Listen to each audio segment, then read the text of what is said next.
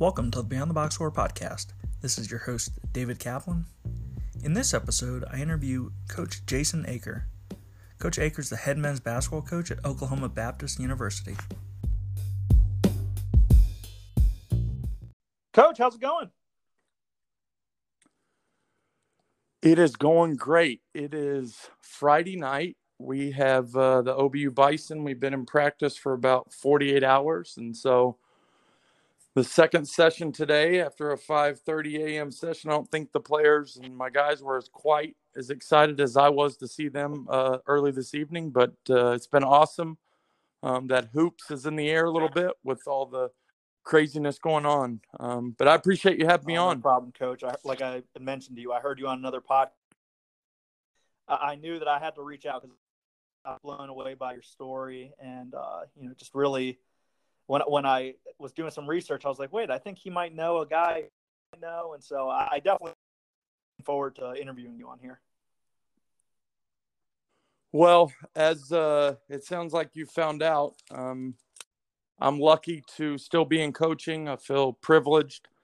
And on top of that, I'm getting to kind of come back home, and I have a lot of common people in my basketball life and in my personal life, my family. And so I feel fortunate to not only speak to you this evening, but just to still be in the profession and have the opportunities that I've had. I know the feeling. Now, Coach, do you mind giving yourself a brief introduction to the listeners? My name is Jason Eaker. I'm 40 years old, just turned 40. It's very depressing. I born and raised in Oklahoma in a small town. Went to Oklahoma Baptist as a freshman, where my dad played and won a national championship. And then my basketball career and coaching took some drastic turns. I ended up on the East Coast for about 15 years. I was an assistant coach at Liberty University for 3 different head coaches. And then I worked for Bob Hoffman before I got this job at Mercer University for 5 years. And I started my coaching career at Texas Pan American for Bob Hoffman way back when. And then I worked for Kelvin Sampson at the University of Oklahoma before I got my big break, which was a $20,000 a year job at Liberty University. I guess that was not 20 years ago, but it's inching up on that. And so I've had some ups and downs. In coaching, I've been kind of every position from GA to video to operations to assistant to top assistant to fired several times. It's been an up and down roller coaster. But these last 5 years or so, it's my career's kind of plateaued, and I've found my footing and my purpose, and have really enjoyed my time at Mercer, and this opportunity here has just been awesome to be back here as the head coach at Oklahoma Baptist. That's great, Coach. Talk about growing up in Oklahoma. Well, I was born and raised by a stockbroker, and so he was kind of at the early entry of a firm called Edward Jones. It was a small town firm. Now it's it's kind of a household name because they've gotten into bigger cities in the Edward Jones Dome. But he had a few destinations. He originally actually started in coaching at Texas Tech. That's where he met my mom. And then he quickly was a lot smarter than me and you. He got out of the profession and went into business for 30, 40 years. And so I had 2-parent home, Christian home, older brother, 4 years older, that played golf at the University of Tulsa, was at the same church, the same high school. And I just fell in love with hoops, played a lot of golf. Come from a golfing, basketball, baseball family. And so I really fell hard for just basketball. During those years, you had Bob Hoffman at Oklahoma Baptist.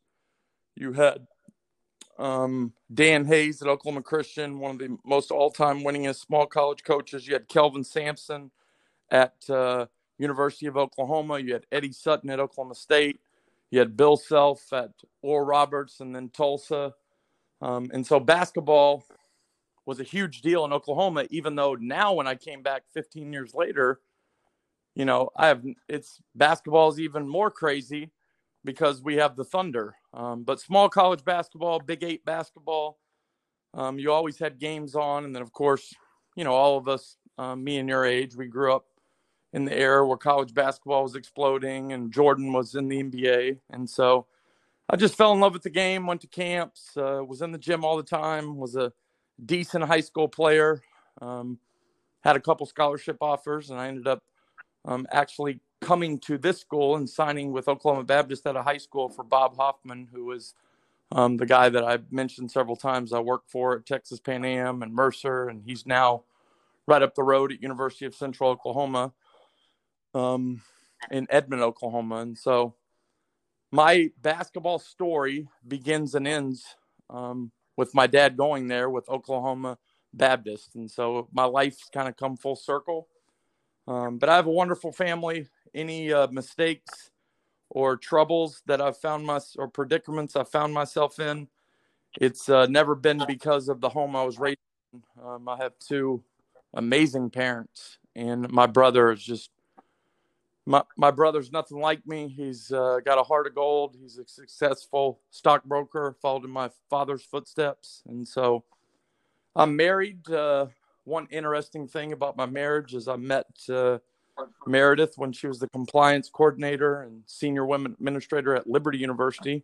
And she's now the associate commissioner of the Atlantic Sun Conference. And so we have a little bit of a sports family, which I thought was a good thing when we got married. But now as I became a head coach, my wife, I got to make sure I'm dotting my I's and crossing my T's, or my wife I can't get anything by Meredith. I have an awesome family. I got a 3-year-old named Isaac that we had when we were in Macon, Georgia. And so that's my life in a nutshell. I love it. Yeah, my last is going to be your wife. She was in that role and you guys met at Liberty. So that's awesome. Coach, talk about your college playing experience at OBU. I know, you went somewhere afterwards, but talk about that freshman year. It was awful. I didn't know it at the time. I had worked all those years, and, OBU, OCU, Oklahoma Christian, Southern Nazarene, all these small colleges, NEIA at the time, we're all Division II now, but it was on fire back in the 90s. And so to sign out of high school with Bob Hoffman and Oklahoma Baptist, it was really a dream come true just to be a part of that conference and how big small college basketball was. So I get to campus. We were I think the preseason #1 team in the nation. I didn't realize it when I signed, but I was definitely the worst player on the roster, and showed up and quickly knew I had a ton of work ahead of me. It was very intimidating. And then about a month or so went by, and Coach Hoffman had been the head coach here at OBU for, I think, 10 or 11 years. Delray Brooks had just been fired at University of Texas Pan American. And so it was an odd time of year. Coach Hoffman was itching to get to that Division I level and try his hand at the highest level of college basketball. So when they offered him the job on October the 1st of my freshman year, he jumped on that opportunity. So I grew up in this very sheltered life, basketball, legendary high school coach, small town, same parents, same coach, same youth minister, same pastor, same family. And then I get here to OBU. I had 3 head coaches, starting with Coach Hoffman my freshman year. The last head coach that we played for an interim coach, and then they hired the best high school coach in the state at the time named Doug Tolan that spring after I played my freshman year. And I ended up moving on to Hardin Simmons that summer. My uncle and aunt, my uncle's a pastor in Abilene, Texas, and Oklahoma Baptist was just, I would have had to stay here with a coach that had recruited me and signed me and had a lot of investment in me, because I wasn't one of those guys that you walk into a gym as a recruiter and you're like, I got to keep him or I got to have him, unless you knew me, unless you were bought into all those intangible things that I probably better than most at bringing to the table. But talent and recruiting and a new coach coming in, I wasn't high on his priority list, nor should I have been. I'm just a 6-foot white kid who was just trying to find my niche. And so I went to Abilene, Texas, right after that, and played there for a year. My coach quickly resigned again and played for, I finished up playing there for, I think, my 5th or 6th head coach in college. So I had a horrible college basketball experience. It introduced me to what college basketball really is. And what college basketball really is chaos. And so I finished there in Abilene, completely defeated, disappointed, and all those dreams that I had had when I was a kid and in high school, none of them were fulfilled. But for whatever reason, maybe it's the power of rejection. I don't know why, but I decided that the next best decision was to get into coaching. And so that was very idiotic looking back after what I just experienced. And so I called Coach Hoffman. He's a Division I head coach. And I quickly went to Texas Pan American and started my coaching career. And that's why I ended up being at the Division I level for my first 15 years, is because of that original connection here at this school and NEI school, because he quickly went to a Division I school. So, oh, it's neat, Coach. I read that when you left OBU, you were quoted as saying you had bitter feelings. And I know that you mentioned you went through a few different coaches. Do you still feel bitter about that experience? Well, let me clarify that. I was bitter as an 18-year-old, thinking that I wasn't being valued, because when you sign in or recruited by a coach, I was just a new coach that came in. And so I wanted to sign players. There was players that came and went during my hiring. And I've been a part of that, many times, whether it be Richie McKay or Dale Layer or different head coaches that I helped along the way. And so as an 18-year-old, I left disappointed and bitter. But as an adult and as a college basketball coach, I'm not bitter at all. I completely understand why I wasn't this featured person that was made to feel good upon a new coach being hired. I would have done the exact same thing that new staff did. But at the time, I'm from a small town. My dad won a national championship at this school. The guy that I wanted to play for had left. The interim coach, I had a good experience. And now you hire this unbelievable high school coach. And, he an awesome guy. I could have come back and walked on or been a part of the team. But, it wasn't a priority and it shouldn't have been, to sit down with Jason Eaker and make him feel special. I mean, I was the second string backup point guard that year. And so when I left, that's how I felt. But I just wanted to clarify that. I as you get older and you're in this business, I realized that not only was I treated well by all 3 head coaches, Coach Hoffman, Coach Gomez, Coach Tolan, but I was privileged to get to know all 3 of them during my time here. And so the power in my story is I had a horrible college basketball experience. I had a lot of coaching changes, and I'd had to transfer, but I met a lot of people. 5 head coaches is 5 staffs. That's 5 different sets of teammates. That's, people coming and going. And so I ended up being attached to 5 different, 5, 6, 7 different coaches, head or assistant coaches. And if I would have just come here and played for Coach Hoffman, I would have known 1 coach. And so instead of 5. And so all those relationships, how deep they went or how shallow they were, or the acquaintance, or some of my coaches I got extremely close with, every step along the way. And I say this because I'm a Christian. God, in my opinion, has used them to mark my path in coaching. And so I was disappointed when I left, but that's what was beautiful about it, is I was learning, I was growing, I was now out of my perfect little life that I thought was normal, that I grew up with in a wealthy home and parents, and I had this little coach that wanted me to come to OBU. And now I started to be introduced to the real world. And the real world can be tough. It's a production world. It's a right place, right time. And so I wasn't entitled to anything, nor should I have been. But at that moment, as an 18-year-old, I had a lot of that in me. I thought I was entitled to stuff because of the way that I grew up. And that's no fault of my parents, that we had a great home. They raised me the right way. But I had had a pretty charmed life up until that point. And so now I started to deal with, I'm not the most special person in the room or the best player or someone that people need to talk with. I had to fight for a spot on a Division III team, and it taught me a lot about life. And so all the men that I played for at Hardin-Simmons and Oklahoma Baptist, and I say this genuinely, really good men, really good coaches, and they all treated me way better than I should have been treated at the time. Does that answer your question and put it into context? Absolutely. No, I appreciate you clarifying that. I saw that you had played for 7 coaches in 4 years, and I mean, shoot, some people never worked for 7 coaches in their entire career.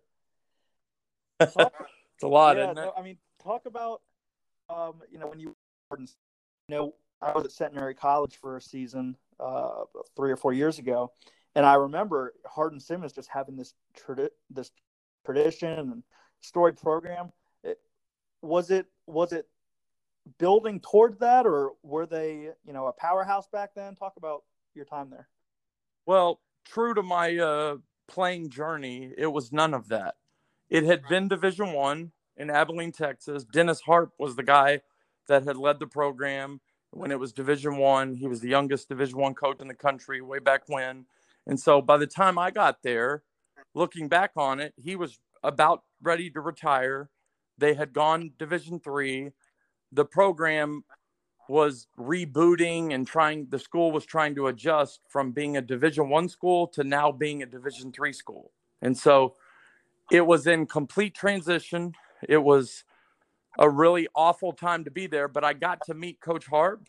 I got to meet some other friends. I got indoctrinated into Texas. That served me well later on down the road.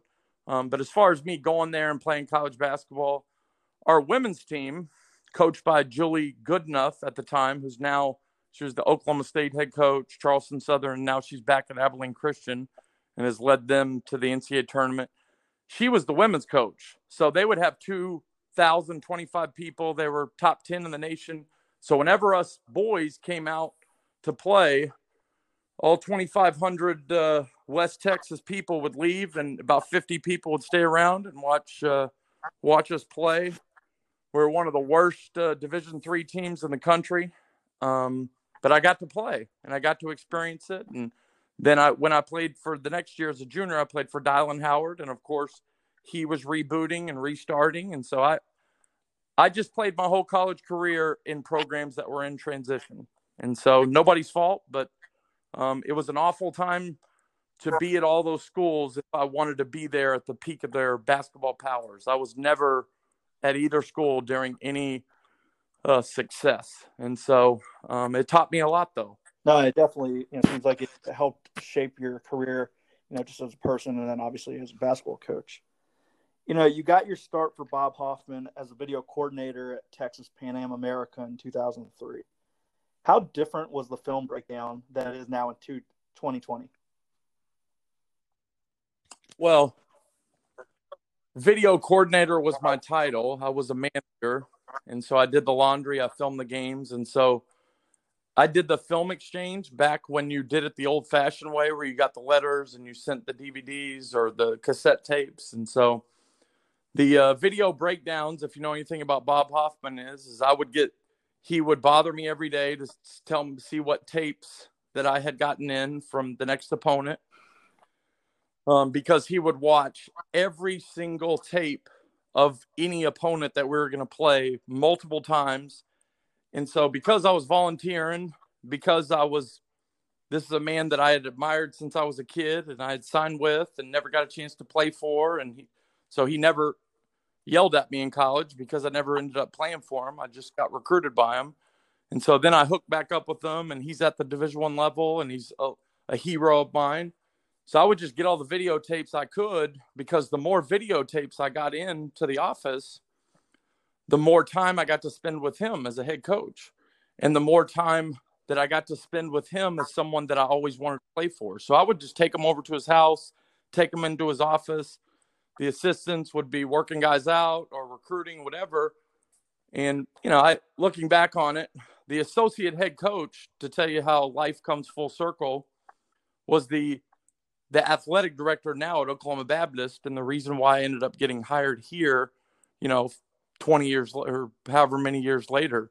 And so, but they all would make fun of me because I was like the head coach's pet. I just wanted to spend time with my college coach, who I never got to play for. And we would just sit there and he would tell me to write things down. And, we would just watch tape after tape after tape. And I was single. I was 23, 24, and I just ate it up. I loved being around people that really treated and cared about basketball like I did. And I really didn't get to experience that in college because I was always, the coach was going or another coach was coming. And so everybody was in transition. So it was just a thrill for me to be back with Coach Hoffman.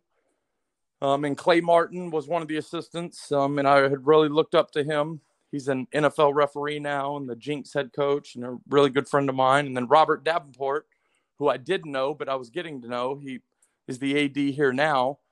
It was just a thrill for me, Division I basketball, being around all these men, being around people that treated basketball and cared about it like I did. And so any way I could help, I filmed games, I did the laundry.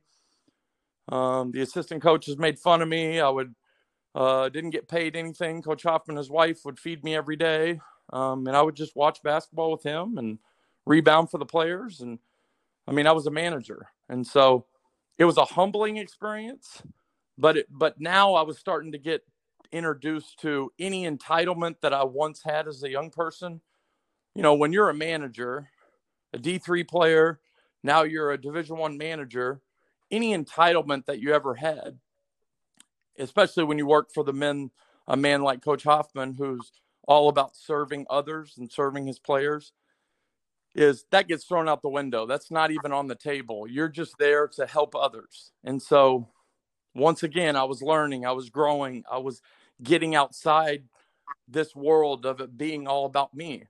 And so it was a thrill for me because now as a coach or as a manager, as someone who aspired to be a coach, I didn't feel like I had as many limits on me as I did as a player. I'm a 6-foot, unathletic, not very skilled, 150-pound white kid in college. And so as much as I wanted to do great at basketball, I had limitations. The best players are African-American, tall, jump, do all kinds of things. And so now I get on the coaching side and I don't have those limitations. Your job is to inspire, serve, recruit, and all of that. And so I just enjoyed those limitations, so to speak, being lifted because you're not on the floor. As a coach, you're only as good as your players. And so I enjoyed that part of my career. And now the whole game was trying to find a full-time job where you weren't a volunteer. And so I began that journey of figuring out, I didn't know there was all these positions and, video coordinator, operations, and I didn't know any of that. I just knew I wanted to be around Coach Hoffman and I love basketball. And so that's when that journey started. Awesome. Now, I know that, you spent a year under Kelvin Sampson at the University of Oklahoma. Well, talk about your time at the University of Oklahoma. Well, that spring, Coach Hoffman met with me and talked with me and said that he didn't want me to leave because I was applying for graduate assistant jobs all around the country. And he said that he wanted me to stay around, get my diploma from Texas Pan-Am because I was finishing my undergrad. And he wanted me to be the director of operations. So I called my parents. I was thrilled. I was going to get a salary. I was going to get to sit on the bench. I was going to be in the little game program. I was going to be, the youngest, hottest Division I assistant in the country at Texas Pan American. That's how big of a deal, it was to me. So 2 weeks went by, and Bob called me, and he said, Jay, I need you to meet me at Furs. So I'm thinking, it's about me starting this new job, going from being a manager to now being full-time and on his staff for real. So he said, I really, really feel guilty. I feel bad, but I'm going to have to do this whole thing to you again. I'm about to walk over to our team and resign. I've taken a job with Kelvin Sampson back in Oklahoma, where all of us were from. And I can't take you with me because I'm giving up. He had been a head coach forever, as he was going to be Coach Sampson's assistant. And the reason why he did it at the time was he loved Texas A&M. We had a great program. He built something really special, but they kept telling him that we were going to get into a league. So we had no vehicle to get into the NCAA tournament. So we weren't in a league. We're independent. And so you're just kind of, the kids get to play the games, but you're not in a conference, and you're just kind of banging your head against the wall, waiting for that opportunity to get into a Southland Conference or a low major league, so you can now really have the coaching experience of being a Division I head coach. But IPFW, Corpus Christi at the time, Pan Am, there were several schools out there that didn't have a league. So he got tired of waiting because they had kept telling him that. And so he took that top assistant job with Kelvin back at OU. And he felt really bad because he had done that to me as a player. So he said to me at the end of the little meeting at Furs, he said, I'll get up there, and if I ever have an opportunity to talk with Coach Sampson to see if you can work camp or to see if you could be a manager or a GA at the University of Oklahoma, I owe that to you, and I want to do that, and I hope that I'm given that opportunity, but I can't make any promises because he's not going to be the boss. So he gets up there. He calls me like a month later. I was talking with a few different Division I schools about being a GA, and he said, hey, I talked with Coach Sampson. He said you could come up here and work camp, and their graduate assistant is leaving. So I came up there, worked camp, and for every 2 weeks for the next year, he would walk by my little workstation, and Kelvin would tell me that I could stay for 2 more weeks. And so he did that with a little tongue in cheek. But I lived with Coach Hoffman. I got paid a little bit through the Tip-In Club, which is the booster club. I worked for the secretary and the assistant coaches and up in the office, was up there 20 hours a day. I lived with Bob and Kelly and just was 24 hours hoops for the Sooners and for Kelvin Sampson, Ray McCallum, Bob Hoffman, Benny Seltzer, Joshua Prock. Darby Rich was our strength coach. He's now the strength coach at Memphis. Kevin Bookout was one of our best players, and Drew Lavender, a McDonald's All-American. So we won the Big 12 championship that year. Andrew Bogut, we decided to double team him there it was either the Sweet 16 or round of 32. And so we found out how good he was. He went on to be the number 1 pick in the draft. So I think before Texas Tech and Chris Beard won the Big 12, our coaching staff was the last coaching staff other than Bill Self to win the Big 12. And so I was there for that year. And to say that I learned a lot that year would be an understatement. Not only is Kelvin Sampson the best practice coach probably in the country, the best one that I've ever seen, but to see Bob Hoffman, Ray McCallum work at recruiting, high major. I was thinking high major coaches worked less than the low major small college coaches. And working for Coach Sampson, it was the opposite. He is a tremendous worker, passionate every day, super competitive, ornery, nice, has wisdom, has a firm hand at different times. And so you're always getting these lessons that he's throwing at you. It was tough. Just being in his orbit, being in that program, just trying to hang in there every day with the Sooners and with him. He was coming off of a Final Four and an Elite Eight with Hollis Price and Quantus White. And so OU was one of the programs. He had just coached. When I got there that summer, he left probably a month after I was there to go coach the Olympic under 18 team with Chris Paul and Sean May and He led Team USA to gold, and that was right at the beginning when he started to get investigated with the phone calls. And so I got to see that part. But I just got to see a high major Hall of Fame coach, and I sat right outside of his office, right by the secretary.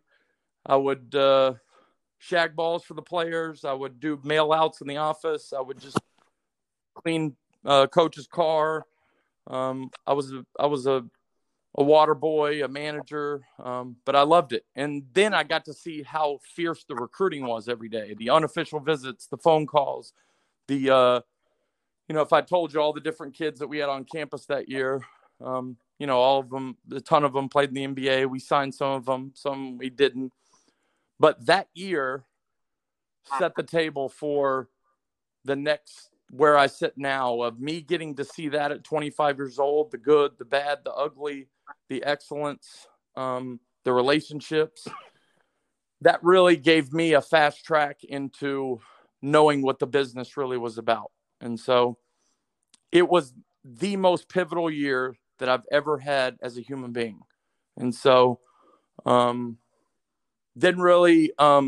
Coach Sampson has been very good to me since I've left, and he helped me get a job out at Liberty at the time. But, I knew Coach Hoffman really well, but it's not like you interact with him. He's a CEO of a program. And so I was there to work. I was there to work a lot. And, nobody's there to tell you you did a good job, or you're there to show up and work. And so we were, coaches, anybody that knows him knows that every day is a work day, and he's trying to win a national championship wherever he's at. And so we played Duke in the Garden. We played UConn at home. We won the Big 12. That was when Kansas had, trying to think who was on their roster, but Oklahoma State was rolling. Quinn Snyder was at Missouri. I'm trying to think who else we played. Andrew Bogut in the tournament. Who else did we play? We played some awesome games. Went to the Great Alaska Shootout, and Nate Robinson destroyed us in the championship game for the University of Washington. There was 2 5-5 guards going against each other, Drew Lavender and our point guard, and Nate Robinson, who went on and played in the NBA. And so just being around Kelvin Sampson and his program for a year and all that encompasses, it was unbelievable. I didn't always love it because it was a lot of work, and Coach is tough. Coach is tough, and he's especially tough on young guys. And if you know anything about his story with Judd Heathcote when he went to Michigan State, and so all of his GAs in the past all have stories about how you get called out at this and that with some few choice words every now and then. And so living with Coach Hoffman was a great experience as well. And so I made lifelong friends there, and it really exposed me to if I really want to be a coach or not. And I loved it. And so I wanted to keep going. I love that, Coach. I can definitely tell by, the sound of your voice, how much that really, impacted your coaching journey, just being around those guys. Coach Sampson's win-loss record speaks for itself. He's been very active on social issues, hurricane relief. And you briefly touched on it, but I'd be remiss if I didn't ask about his run-ins with the NCAA. What, if any, interactions did you have with him during his time at Indiana and then since then? Well, I was at Liberty University, so Ray McCallum and I were close. So Coach gets the Indiana job. We later on, I ended up marrying her, but my wife and the then AD at Liberty, they had just fired us. She wasn't my wife, obviously, at the time, or I wouldn't have married her, but she was the senior women administrator. So Coach got the Indiana job. So I was begging anybody that could get in touch with Coach. I was texting them. I was calling them as I wanted to go work at IU. So I get up there. I think they were playing Penn State on senior day his first year. He did an unbelievable job with that first team at Indiana with DJ White and Rod Wilmot and Earl Callaway, Lance Stemler. They were picked, 6th or 7th. He had them right there in his first year with an undermanned team, typical Kelvin Sampson team. I think they finished 3rd, NCAA tournament team. I think he won Coach of the Year in the Big Ten. I'm not sure. But I get up there for their last home game. I had never been to Assembly Hall, so I sit in the seats that Ray and Coach's wife. And so he calls me over to the house the next day. And I just, said, Coach, I want to be your video coordinator or whatever it was. So he kind of, I think he thought about it a little bit. I don't even know if he would remember it, but he spent a little bit of time with me. And he said, Jay, I want you to go back to Liberty. They'll end up hiring a new coach, and I want you to fight to stay on staff there. He said, I'm not going to hire you. He said, I'm going to hire Eric Gordon's AAU coach as the video coordinator because I got to get this kid. Eric Gordon, if you remember, was committed to University of Illinois. Kelvin got the job. We had actually began recruiting Eric at University of Oklahoma. So Eric Sr. And EJ, they already felt comfortable with Kelvin. And there was that groundswell in the state of, hey, don't go play for Bruce Weber. We want to keep you at home and come play for the Hoosiers. So Coach was, he hired Jeff Meyer, who was actually the former Liberty coach who coached Eric Gordon's dad at Liberty.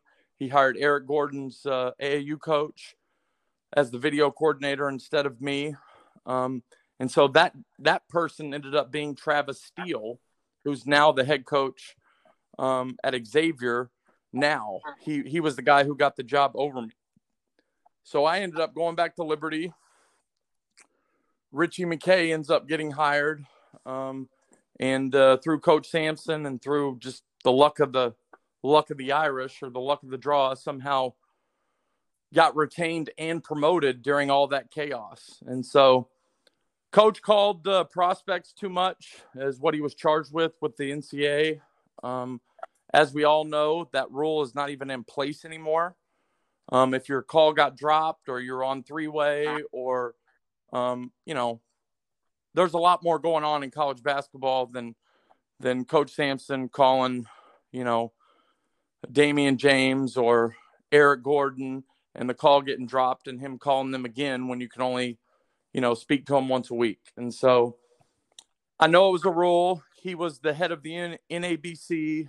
He was a repeat offender, but wasn't paying anybody. I think one of the major violations, if you look back to the articles, was one of the assistant coaches at IU gave a camper a backpack.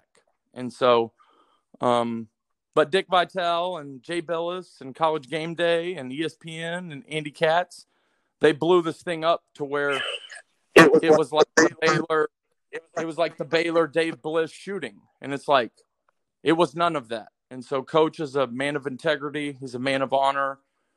He did call some prospects too much, but, I don't want to make light of it, but, I think you can tell by my tone. I'm not concerned with Coach's character. I thought the whole thing was a joke. And so, I'm a rule follower.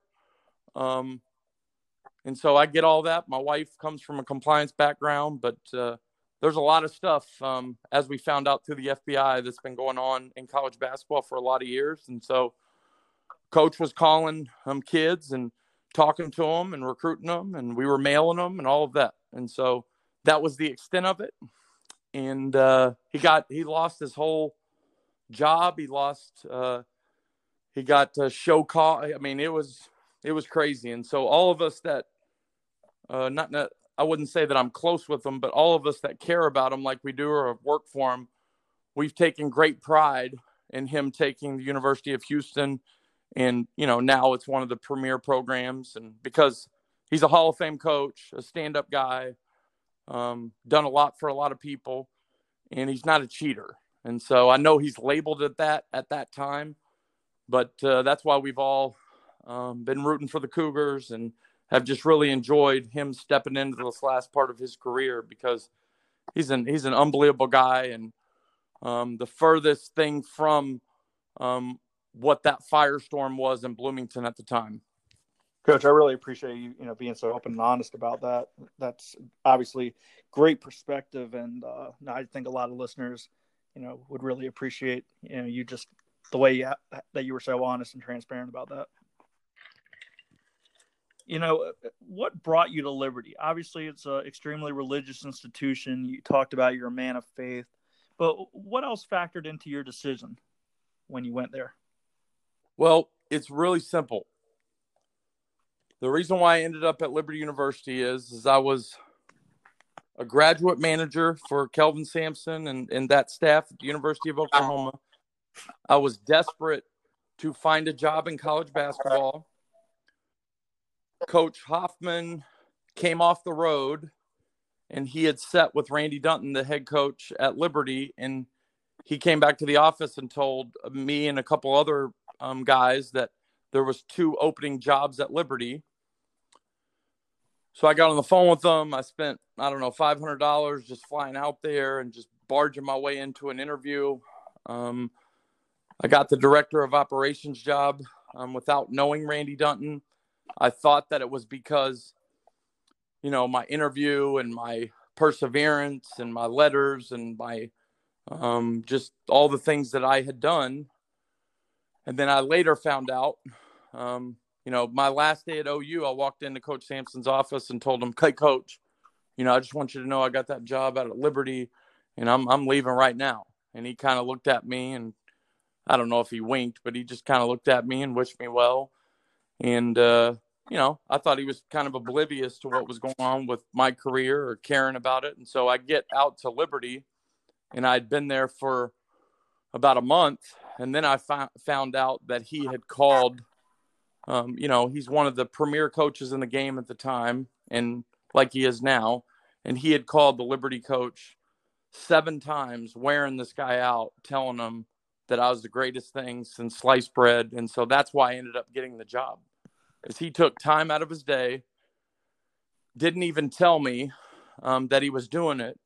And he was calling this guy, fighting for me and my career to get a full-time job. And so the only reason why I ended up at Liberty was because it was a job that I got involved in, and I just wanted to stay in basketball. And so I'm a Christian man, like I said, and so I feel like God had a plan. I met my wife there, and a lot of things transpired when I was there, good and bad, that really have shaped my life. But Kelvin Sampson, I interviewed and applied for the job, and Coach Hoffman had spoken with that coach and found out that they had a couple openings. But Kelvin Sampson went out of his way, found the guy's number, and just wore the guy out to hire me. And it's not like me and Kelvin Sampson were interacting daily when I was his manager. I would say hi to him, or he'd cuss me out, or I would do the laundry, or I would go wash his car, or I would be behind the bench giving the guys water or putting the bubble on the rim.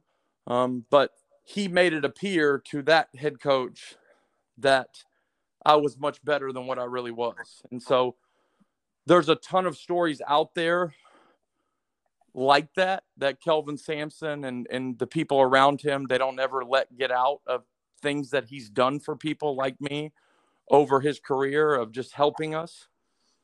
And so, he doesn't want things like that to get out there about him, because he doesn't do it for that. But that's what kind of man he is.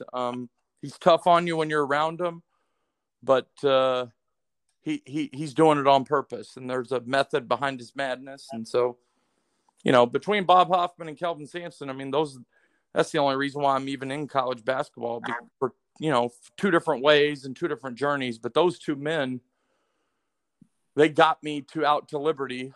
And then I started trying to find my footing and find my way through all the chaos out there at the time. Richie McKay promoted it to the assistant coach position in 2017 after spending 2 years as the Dobo. Talk about recruiting and coaching guys like Seth Curry. Well, Coach McKay we got fired, like I said, after my second year. So they hired Richie McKay. So I was kind of the guy who was in the office working out the players, just trying to hold on to some type of job, knowing that I probably, I wasn't going to get retained. But, the AD was in my corner. My wife, no, she wasn't my wife at the time. The AD was still in my corner. I had a good relationship with him. He's the athletic director at Charleston Southern now, Jeff Barber. He told me he would put in a good word for me. So Richie McKay gets hired.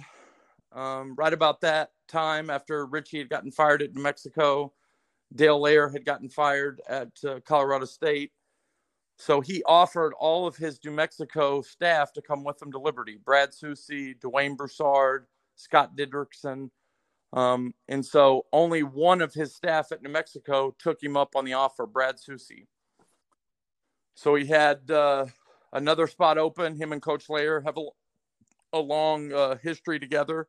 So he hires Coach Soucy and Coach Layer, pays them all the money that they had in that budget at the time, which was less than New Mexico and Colorado State and all that Coach Soucy and Coach Layer had been making.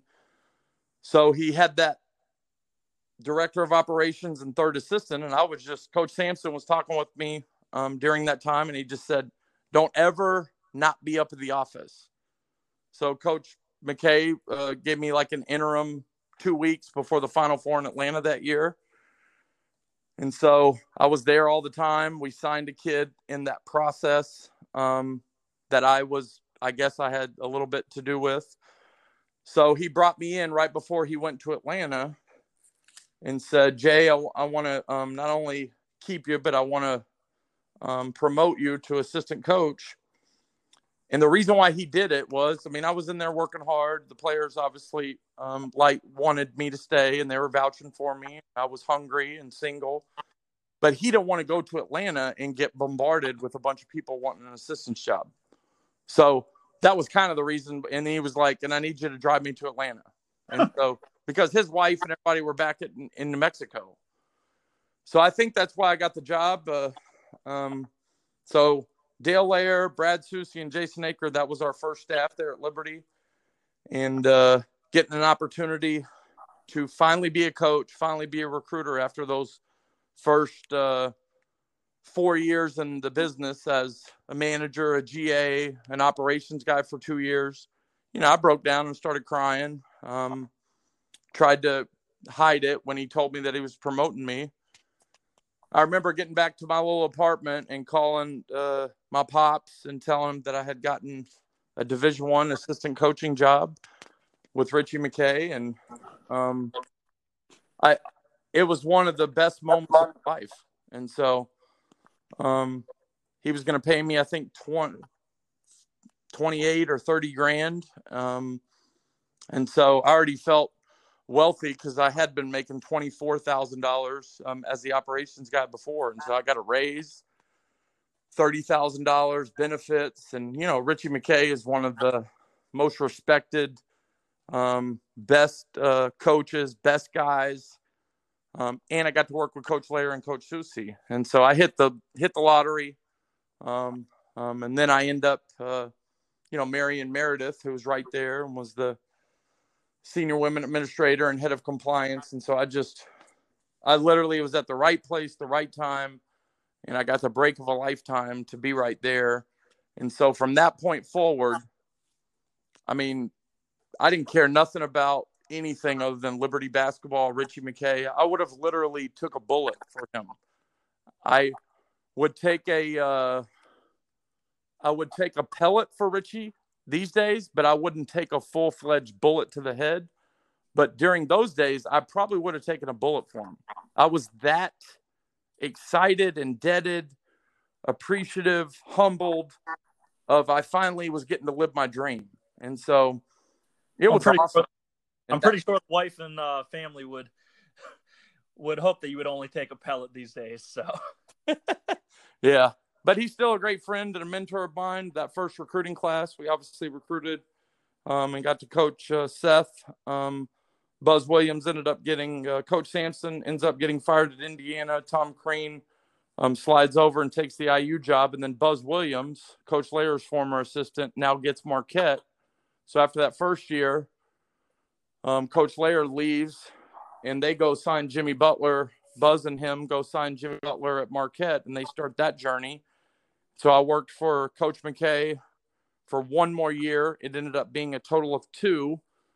And then I went through more turmoil. And so coaches resigning has followed me my whole career. And so Coach McKay ends up resigning after that second year. Tony Bennett had gotten University of Virginia. So now he meets with me, similar to that meeting I had with Coach Hoffman, and says, Jay, I'll do anything to help you, but I'm not leaving to go be a head coach. I'm leaving to go be Tony Bennett's associate head coach. And so I'm sitting there again, jobless. And we bring Coach Layer back from Marquette to be the head coach who I'd worked with.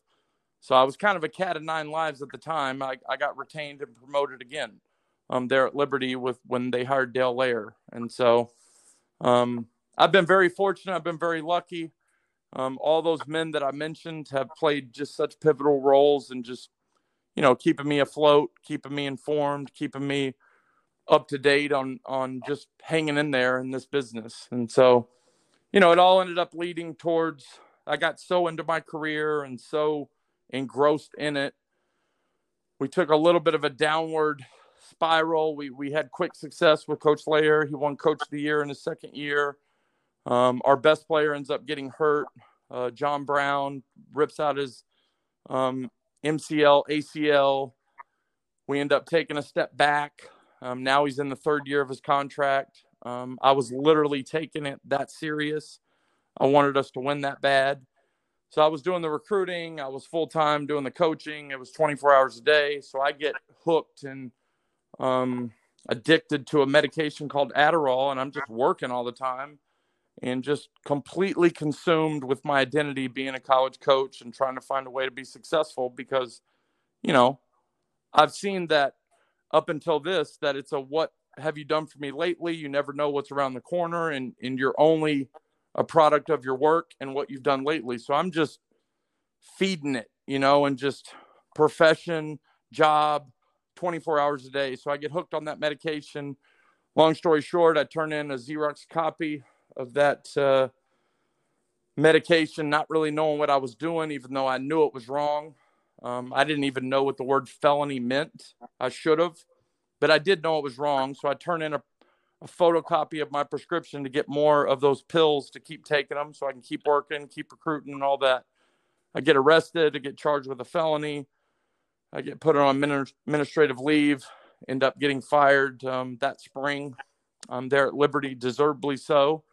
And so all that stuff that had just gone on where I had worked and worked and worked, now all that comes crashing down. And now I'm married. I don't really know who I am without basketball, without being a Division I up-and-coming coach at a great school. And so then my re-education into manhood started from that point forward. I bottomed out. I went to rehab. And my buddy, Coach Hoffman, ends up calling me and asked me what I was going to do. I told him I was going to go into the business world. And he said, you know what, Jay, we'll figure something out. I know you. I know who you are. Know what kind of person you are. And I don't want you to quit coaching. And so why don't you come down to Mercer? I don't think anybody on my staff's going to leave, but if they do, you can be a coach here.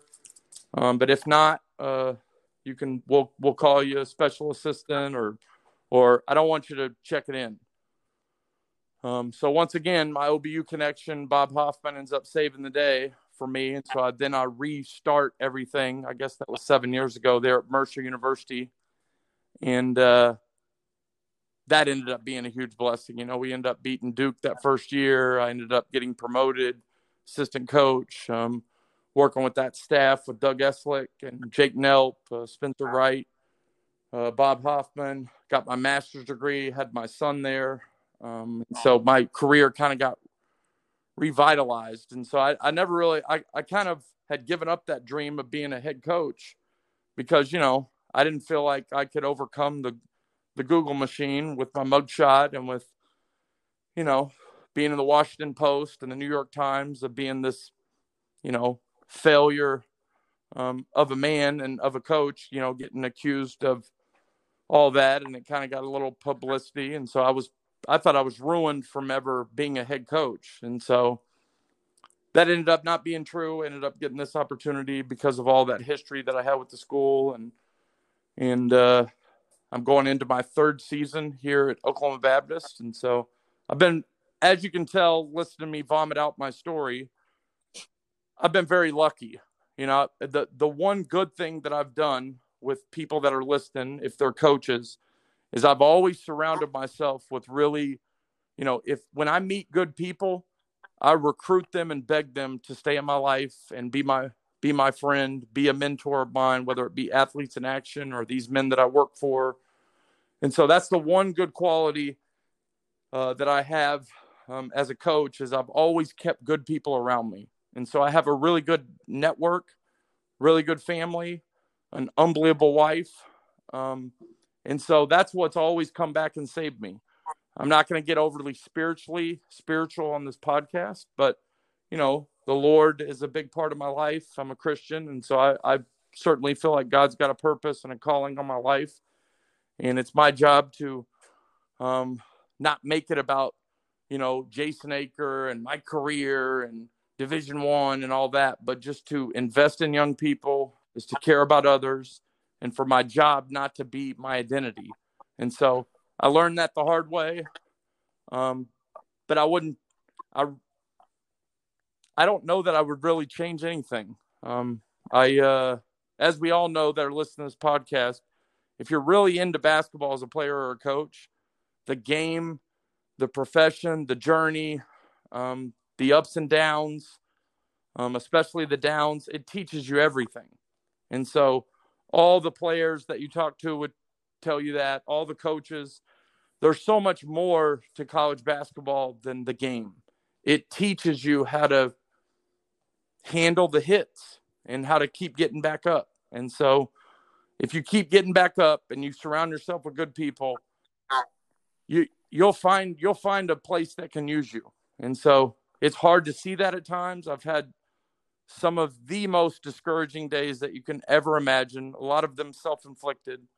But college coaching in general, there's a lot of hard days as you get older and work your way through the profession. But all the men that I work for, they all taught me that. They've all been through all that. And all the men that I've been around, if they've gotten fired or they've gotten hit with something in the media or they've had a losing season, Bob Hoffman, Kelvin Sampson, Richie McKay, Dale Layer, Robert Davenport, all these men picked themselves up and they made something even better out of the next turn of their career, their life, or their marriage, and their influence. And so they all taught me that, on top of what my dad and my family's taught me and my wife. And so I've been lucky. I've been fortunate.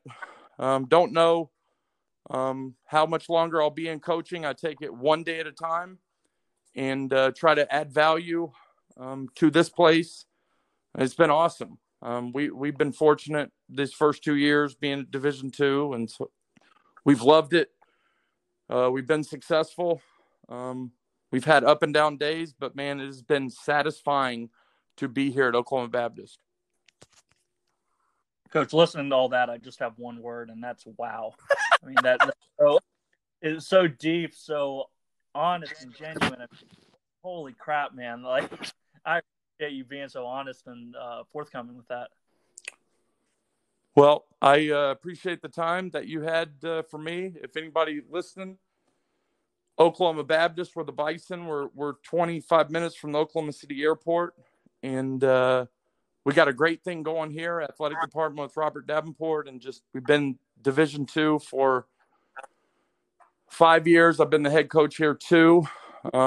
We've found quick success. We were actually an at-large NCAA tournament team last year, which is, if I told you the whole story about how last year played itself out, we were slated to play the number one team in the country in the first round of the NCAA tournament. We were the last team that got picked to be in the NCAA tournament because our guys have gone like 10-1 in February and won all these close games, and that's a whole other story. But we were headed to go play Northwest Missouri, and in my opinion, a top 5 coach at any level, Ben McCollum, who had won 2 of the last 4 national championships at Northwest Missouri. We were headed there to play them. We stopped in Wichita, Kansas, when I got the call that the NCAA tournament was canceled. And so we won. We were picked last in the league my first year, 12th. We got 3rd. Last year we lost in the conference championship.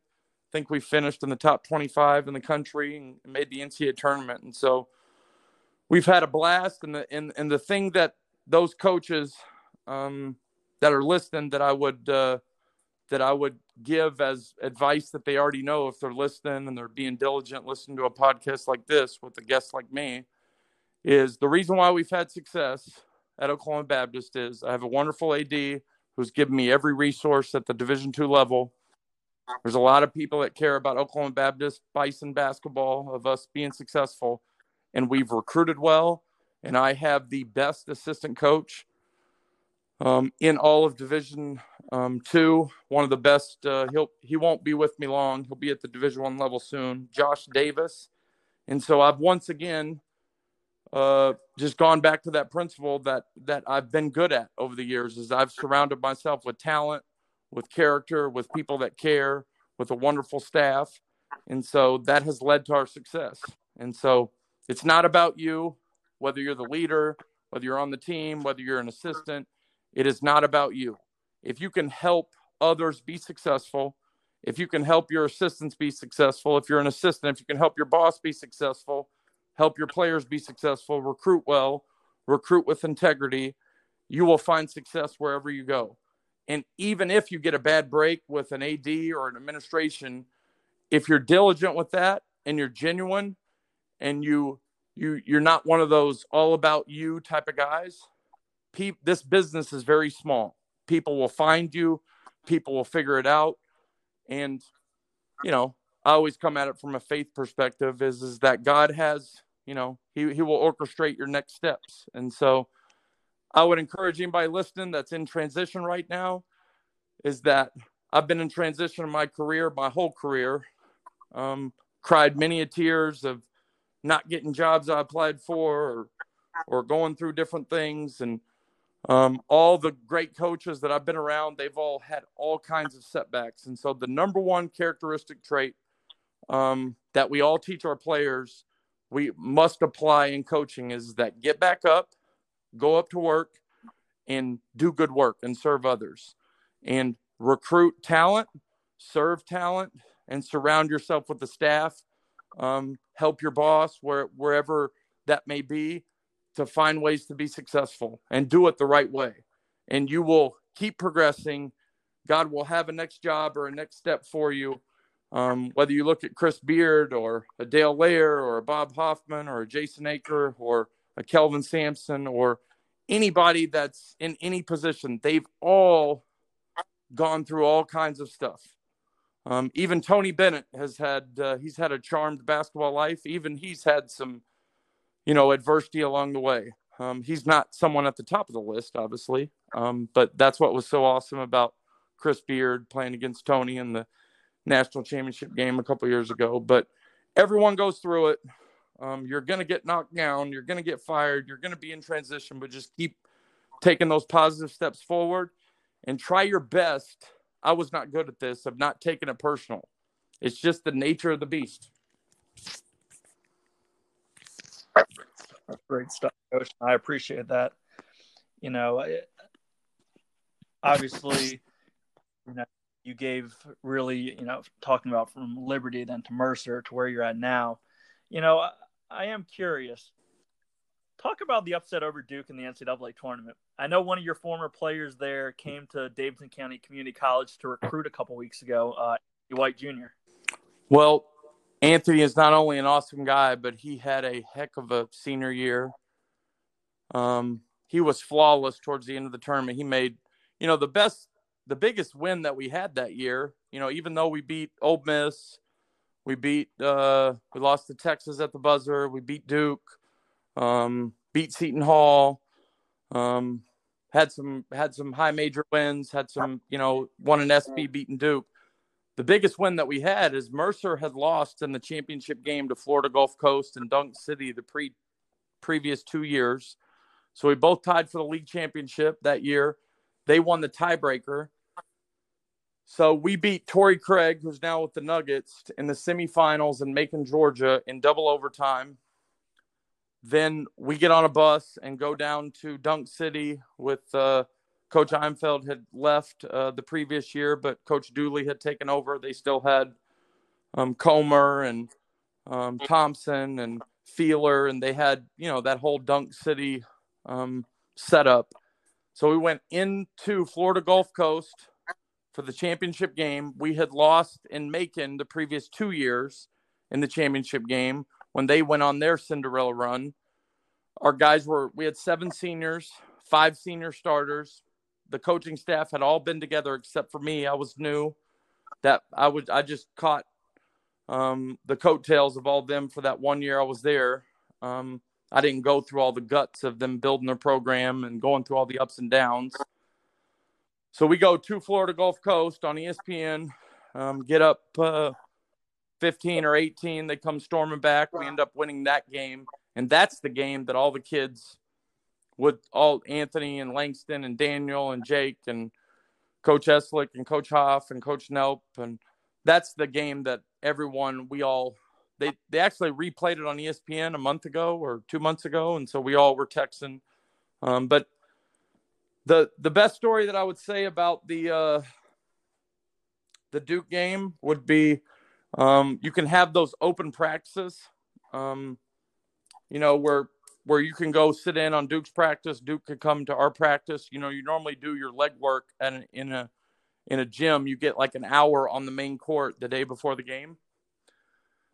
So Duke's staff comes to our open practice, and being the type of confident leader that Coach Hoffman is, normally you go shoot and you do all your prep work, privately, without fans, without the opposing staff sitting there. We went through all of our plays. Coach went over there and shook all their hands, and we were dogmatic and confident that it was okay that they were sitting over there. We went through the exact same plays that we were going to run the next day. Coach had our team. Our team believed at an unbelievable level. They had won the CIT. They had beaten Tennessee in the NIT the previous year. They were champions. So they had Jabari, Rodney, Suleiman, Quinn Cook. But we had more experience, and in our minds, we had better players and better coaches. And so that's the mentality that we had. We certainly had way more experience than Duke had. And so Coach just made sure our team knew that Duke is an unbelievable name, unbelievable coach. They have this one-and-done player, Jabari Parker. But that was their first time in the NCAA tournament too. And so they didn't have anything on us except that the game was in Raleigh, 10 minutes away from Cameron. But we had a wonderful fan base. And so we outplayed them. Coach outcoached them. We should have won the game. We deserved to win the game. Our guys expected to win the game. But after it was over, I don't think any of us really understood the power of the Duke name and the Coach K name, of how the outside world viewed it. They viewed it as this David versus Goliath and whatever. And so if we had played them 10 times, we probably would have beat them 8 out of 10.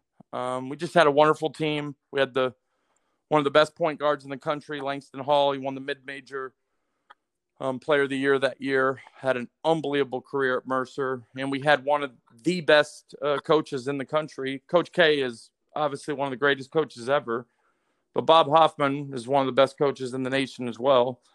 We had a great staff, and then those seniors have been together for 4 years. And so it was an awesome day, awesome moment. But there were so many different moments during that year. It was just one of the many. It was definitely the one that people ask about. And we eventually got tired of all that because we had so many other neat moments that happened during the year. But we lost to Tennessee. We had beaten Tennessee the year before in the NIT, and so we got them.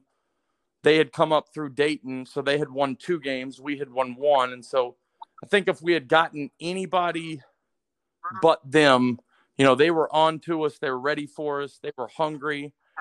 And, the attention that our players got. It was the most watched game in the NCAA tournament.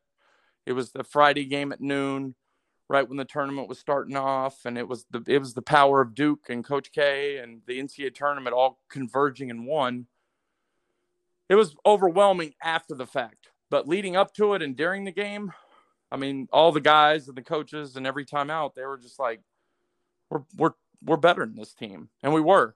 And so it was awesome, though. I have a little plaque in my office of that season and a little picture of that game. And so I keep in touch with all those guys and coaches, obviously. Was an iconic moment for that school, though, with enrollment, the publicity for that school. When you think about a smaller school in the NCAA tournament and what all these schools are after, it was an unbelievable moment. And it was an awesome moment for me personally, having just come at the heels of all that, those downtimes that I experienced on my way out at Liberty of getting fired and letting myself, my family, and the program down there. So it was, I got lost in that program and was just what the doctor ordered for me to get back on my feet, dust myself off, and know that, people aren't paying attention to us individually as much as we think at times in coaching. So thank you for asking about it, though. It was an awesome day. That's awesome. One more question before we get to OBU. So earlier today, I had interviewed Tim Sparks, who's coaching the apprentice school, and he had coached BJ Jenkins in high school. And he had said, "Please tell Coach I said hello. You were one of the reasons BJ enjoyed his, time at Liberty. And then obviously when Seth Curry came, he knew his playing time was going to be diminished. But when I told him I was interviewing you tonight, he's like, "Oh man, please tell him I said hello. He's awesome. I think the world of him." Well, you meet those people along the way. I obviously have had such a unique opportunity to be around, being at Liberty, Mercer, and now OBU. I've been around some unbelievable kids, unbelievable players, unbelievable families. And so you meet some people along the way that you end up just having a special bond with. You connect, as a coach, you love all your players, or at least I do, but you don't really connect, with every player you coach. You love them, you coach them, you're fair, you invest in them. But there's always those kids that we look back the longer you're in it and you're like, it's a shame that I only got to be around them 2 years or 4 years, or they still call you on Father's Day or Christmas or text you randomly and you're involved in their decisions in life. And so BJ Jenkins is one of those kids to me. He left me and my wife a message earlier this year. He ended up transferring. He played for us at Liberty, the Liberty Christian School, playing for Randy Dunton, Richie McKay taking over, transition. He knew it was time for him to move on. We were recruiting as a new staff, even though I was the holdover. So he ends up going to Murray State, and he was the catalyst for them when they went to either the Sweet 16 or, when they went on their miraculous run, he was the point guard. He's clutch, late game. He's amazing. He's got a big heart, an awesome mom. He ended up having an unbelievable career at Murray State. He did very well for us at Liberty.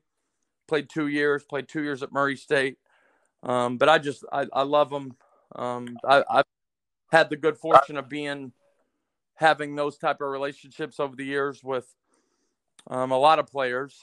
But there's just some that it ends up going really deep for a lot of different reasons. And he's one of those guys to me. Coach, who you spoke with, is an awesome guy. But BJ is near and dear to my heart, always will be. We still keep in touch. Virginia Beach, Green Run. Is that the name of the high school that he was at? Or Green Yep. Run? Yep. Yeah, so he is anybody listening that knows anything about him, he had an unbelievable run there at Murray State, to where we were all jealous that we wanted to do that at Liberty. And fortunately, I got to experience that in my time at Mercer. But you just have those type of moments with kids. And, all through the ups and downs of my coaching career, David, the thing that I share with my team, it was at last night or the night before we opened up practice, I just said, the thing that I'm learned the most or relearned during the pandemic, the thing that I've known for many years, is I don't miss administrations. I don't miss going out on the road recruiting. I don't miss doing podcasts. I don't miss getting attention for this or that. the thing that I miss when I'm not around college basketball is the players. The players are the ones that have always been loyal to me, that the relationships have been meaningful and not phony. I've had a few genuine relationships in college coaching, not many though. I kind of mentioned the men that I have genuine, real relationships with, but the players that you're around at a junior college, high school, at a Big South school, or at a D2 school here in Oklahoma, the players are what are pure, because they're at that age where they're becoming, where they're learning, where they're going through so much at their age. And for you to get to be a part of that, they'll never forget it. You'll never forget it. It's where their life is forming. And so that's what's kept me in the business. It's a great profession and a bad business is the way that I've always described college basketball coaching. So I love being around the players because there's so much that you can invest in. There's so much that you can impact. There's so many different ways you can serve. They go through so many ups and downs, academically, socially, basketball. They have such lofty dreams at that age still, of wanting to play great or wanting to be in the NBA or play overseas or play in the NCAA tournament. And so I love being around that type of energy.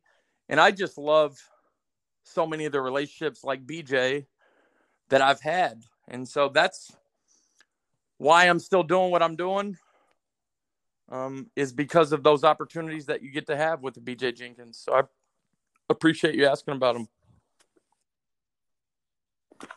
In your 2 seasons, you guys won 38 games. You went 22-9 last season. Program's first berth into the NCAA tournament before COVID. Talk about how you approached your first college head coaching job, and was that a job in particular that you had kind of had your eye on over the years? Maybe that last year that I was at Mercer, I had my eye on it for a few years when Coach Davenport came back and was the athletic director. My whole career was on a fast track to be a Division I head coach. And so as I got to Mercer and I started to get past, like, maybe I could still be a head coach. And so Division II, I quickly started to learn about it through Lenny Acuff and through some Coach Lair had been a long-time Division II coach, and my assistant, Josh Davis at the time, was at Limestone, and he had been our GA there at Liberty. And so I started to learn about Division II. I started to follow Oklahoma Baptist with Coach Davenport as the AD. I applied, trying to think what jobs. I applied for a couple small college jobs, maybe the year before I got the Oklahoma Baptist job. So I started to look at it, started to kind of see the long term, started to hope again that maybe my dream of being a head coach was still possible, even with this transgression and, that arrest and public nature of what I went through many years ago at Liberty. I kind of started to say, see other people around the country that had gone through ups and downs and they had still gone on. And so I'd talked myself into hoping and caring again. But, there's a lot of things that in the pot when you talk about Jason Eaker, my family, Bob Hoffman, Robert Davenport, Bob Bass, President Underwood at Mercer as an OBU grad. So there's a lot of things that are in the pot as to why I would be attracted to Oklahoma Baptist, coming here as a player, leaving with some unsettledness with coaching changes and not really feeling like I got to really give to the program, which I wanted to. Came to games as a kid. Dad won a national championship here, graduated from here, was on the board of trustees a long time ago or some type of board. Loves the school.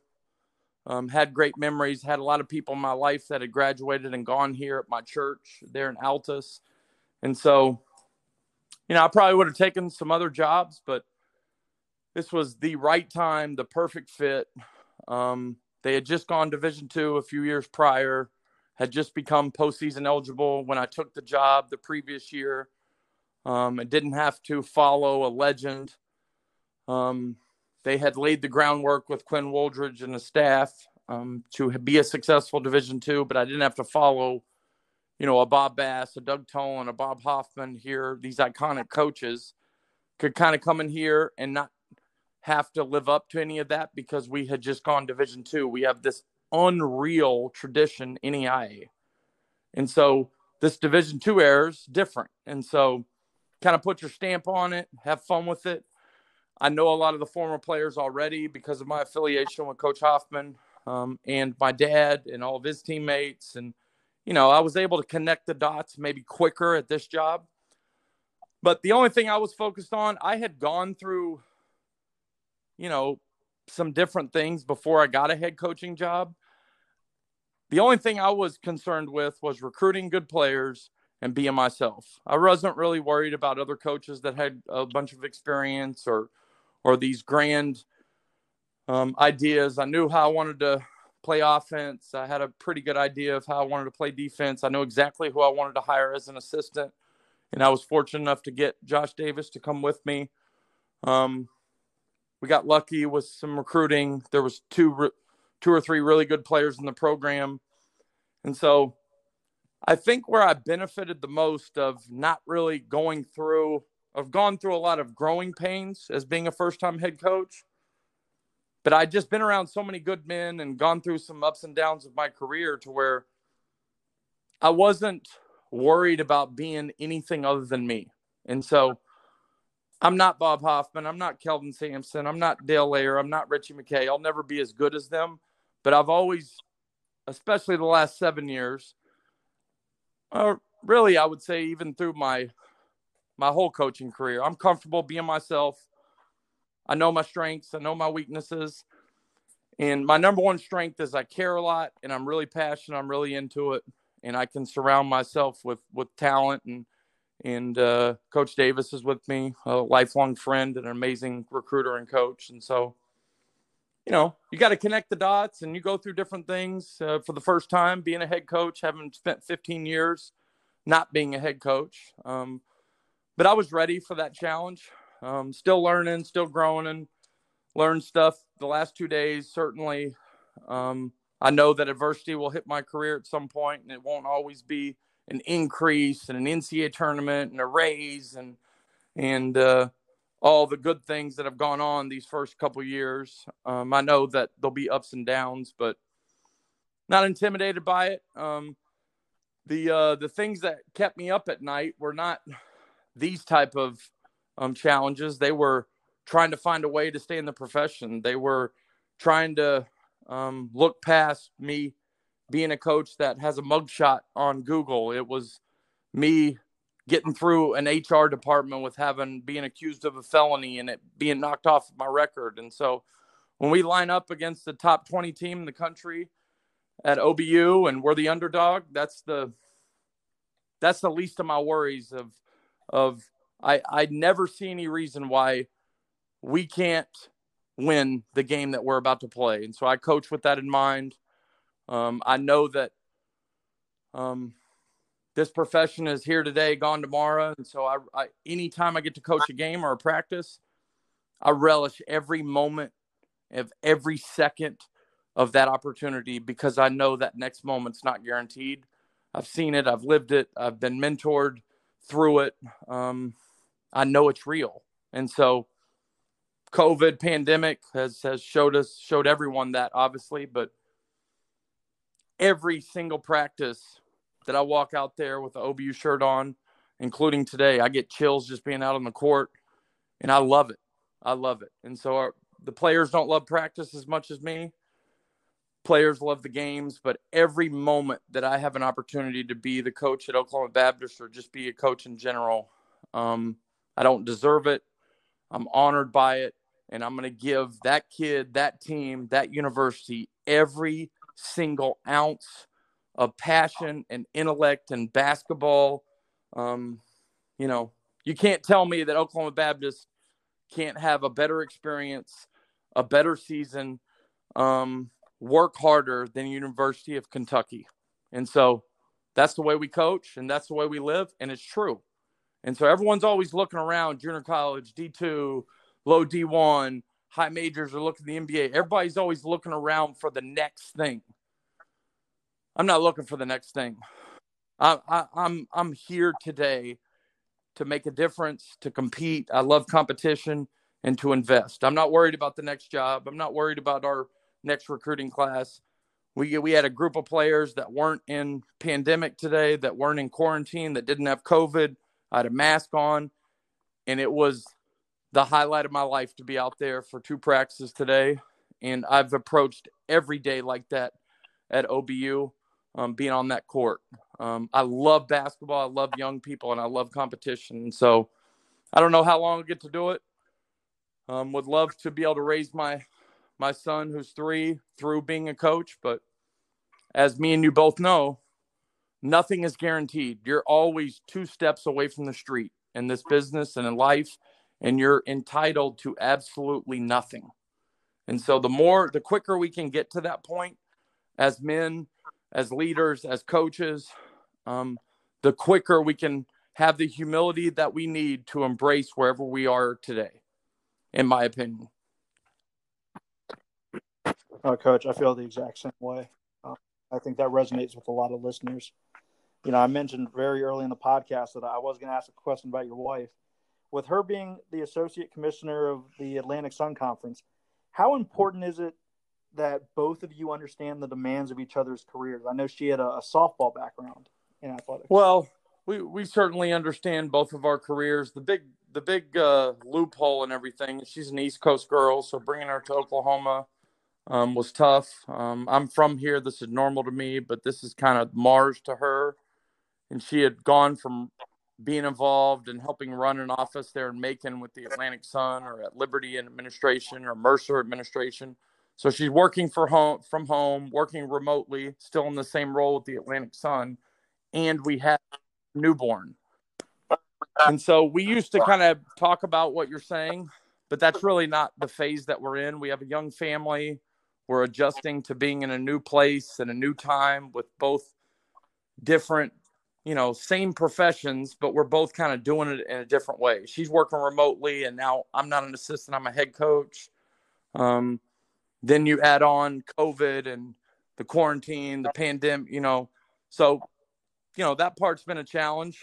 But I wouldn't want to be married to anyone in the world other than Meredith, and we have a beautiful son. But it's certainly, as you talk with college coaches and as people that are listening that are married, moving around Lynchburg to Macon to Shawnee to changing jobs, homes, having a child, going through everyone's gone through the last 6 months, it presents all kinds of challenges. And so the way that we choose to work our way through all of that, we have plenty of down days and days we're trying to figure all that out to support one another the right way, in a non-selfish way, as we raise a 3-year-old little terrorist, that all 3-year-olds are. Is our relationship with the Lord is what, always brings us back to that humble place that you need to be as a spouse, as a partner, as a parent. It's not about you. The place you need to be as a coach. And so it certainly has had a lot of challenges these couple of years, just being here in the Midwest, from that standpoint. But my wife, we could have easily followed her career. She's much more talented, much more looked upon in college athletics than I am. But she has that heart and desire where even when I got arrested and fired and all through that, she wanted to do everything she could for me to still follow my passion and follow my dreams, even though it would have been much smarter for her to either leave me and divorce me, or for us to follow her. She could be an AD or a commissioner at the Division I level easily. But that's just, she loves being a mother. She wants me to pursue this passion that I have as far as college coaching and all of that. And so we work through all that every day. She and my 3-year-old at Myrtle Beach with my mother-in-law here this week is why I'm able to spend some time with you this evening. So she's able to work from there and work remotely. So that part's been a blessing, working for the Atlantic Sun. So I appreciate you asking about Meredith. She obviously is the love of my life, and I would not be in the positions that I'm in professionally without her and her wisdom and her guidance and her help and her, just expertise in our field. She she's an awesome lady, an unbelievable wife. I'm very blessed that we're still together. She could have easily left me during all that time. Coach, we've come to the segment I call Start Bench. I give you 3 things. You start one, bench one, and cut one. Okay. Nike, Adidas. I'm Under starting Armour. Nike, and I'm benching and throwing away everybody else. I love it. Jordan, LeBron. Starting Jordan, throwing away LeBron, and then Kobe's coming off the bench. Okay. Well, I eat at Chick-fil-A every single day, sometimes twice. So I'm starting Chick-fil-A 7 days a week and twice on Sunday. Ate Chick-fil-A twice today. My mom, even though I'm 40, still sends me gift cards to Chick-fil-A, puts it in my stocking at Christmas. And so Chick-fil-A, and then I'll cook out occasionally. But I live at Chick-fil-A. That's awesome, Coach. Hoosiers, Glory Road. Coach Hoosiers starting, coming off the bench would be Glory Road, and then Coach Carter would be. What are the 3 categories? Starting, I'm cutting Coach Carter, bringing Glory Road off the bench. But Hoosiers is one of my all-time favorite movies. Okay, last one. Hoop Dirt, verbal commits, NCAA transfer portal. Wow, that's an interesting. I'm starting verbal commits. What are the 3 verbal commits? Starting them. Hoop Dirt and cutting transfer portal, bringing Hoop Dirt off the bench. That's why you have assistant coaches Coach, to do the transfer portal. Exactly. Coach, who are 3 guests? If you can get them, Dale Layer, Bob Hoffman, Richie McKay. 3 of the best coaches and best men in college basketball. And then Doug Eslick. Those are 4 guys. He's the head coach and AD at Forsyth Country Day there in Winston-Salem. Dale Layer is an assistant coach at Texas A&M. Richie McKay is the head coach at Liberty. And then Bob Hoffman's the head coach at University of Central Oklahoma. If you get any of those 4, your listeners will learn a lot. They're awesome guys. They have so much wisdom that they poured into me. Those would be if you could get any of those 4, and they love helping out coaches, and so I could give you their numbers and reach out to them, but they would be, if you haven't had them already, they would be awesome people for people to learn from, much more than people that have hung in there and listened to this. I think Richie McKay is the only one that I don't have an in with. I know some guys who've worked for those guys, so no, any help you could be would be greatly appreciated. If listeners want to get in touch with you as far as asking your advice, just talking hoops, what's the best way? Social media. Call me on my cell. My cell is 478-832-4417. You can email me, jason.aker@okbu.edu. Email me. And then Twitter, I'm on Twitter. I promote our program. Just type in Oklahoma Baptist men's basketball or Jason Eaker, and you'll be able to find me on Twitter. I don't know my little username, but if you type in those 2, Oklahoma Baptist men's basketball or Jason Eaker, you'll be able to find me on Twitter. And so anybody that's listening to it, we had several high school coaches at practice today. You're always welcome. You don't have to call ahead. If you want to call ahead to get a practice plan and to be there, you're always welcome. Would love to hear from anybody. I'm a coach's coach. I love listening to new ideas. I love because of my background with Coach Hoff, I love talking offense. I should be thinking more defense, but I love all the different stuff that you can learn offensively. So anybody wants to reach out, I'm very accessible.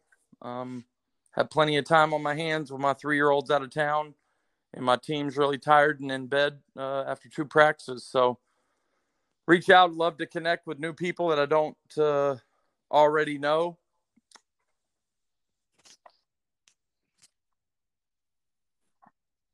Coach, I appreciate you taking the time to be interviewed, and you're somebody. When I heard your story, another podcast, like I said, I knew that I wanted to interview you, and I look forward to staying in touch and definitely continuing relationship.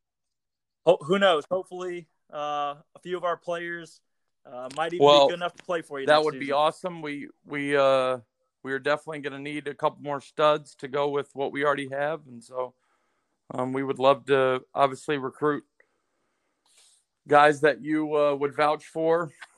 And I appreciate you spending time, and hopefully we can stay in touch and meet up when all this stuff dies down. There's another Final Four and some different conventions, and we can find a way to meet up in person. So thank you for spending the time with me, and so hopefully we've helped a few people that have listened along. Thanks for listening to the Beyond the Box Score podcast. Don't forget to subscribe, leave reviews, and rate 5 stars.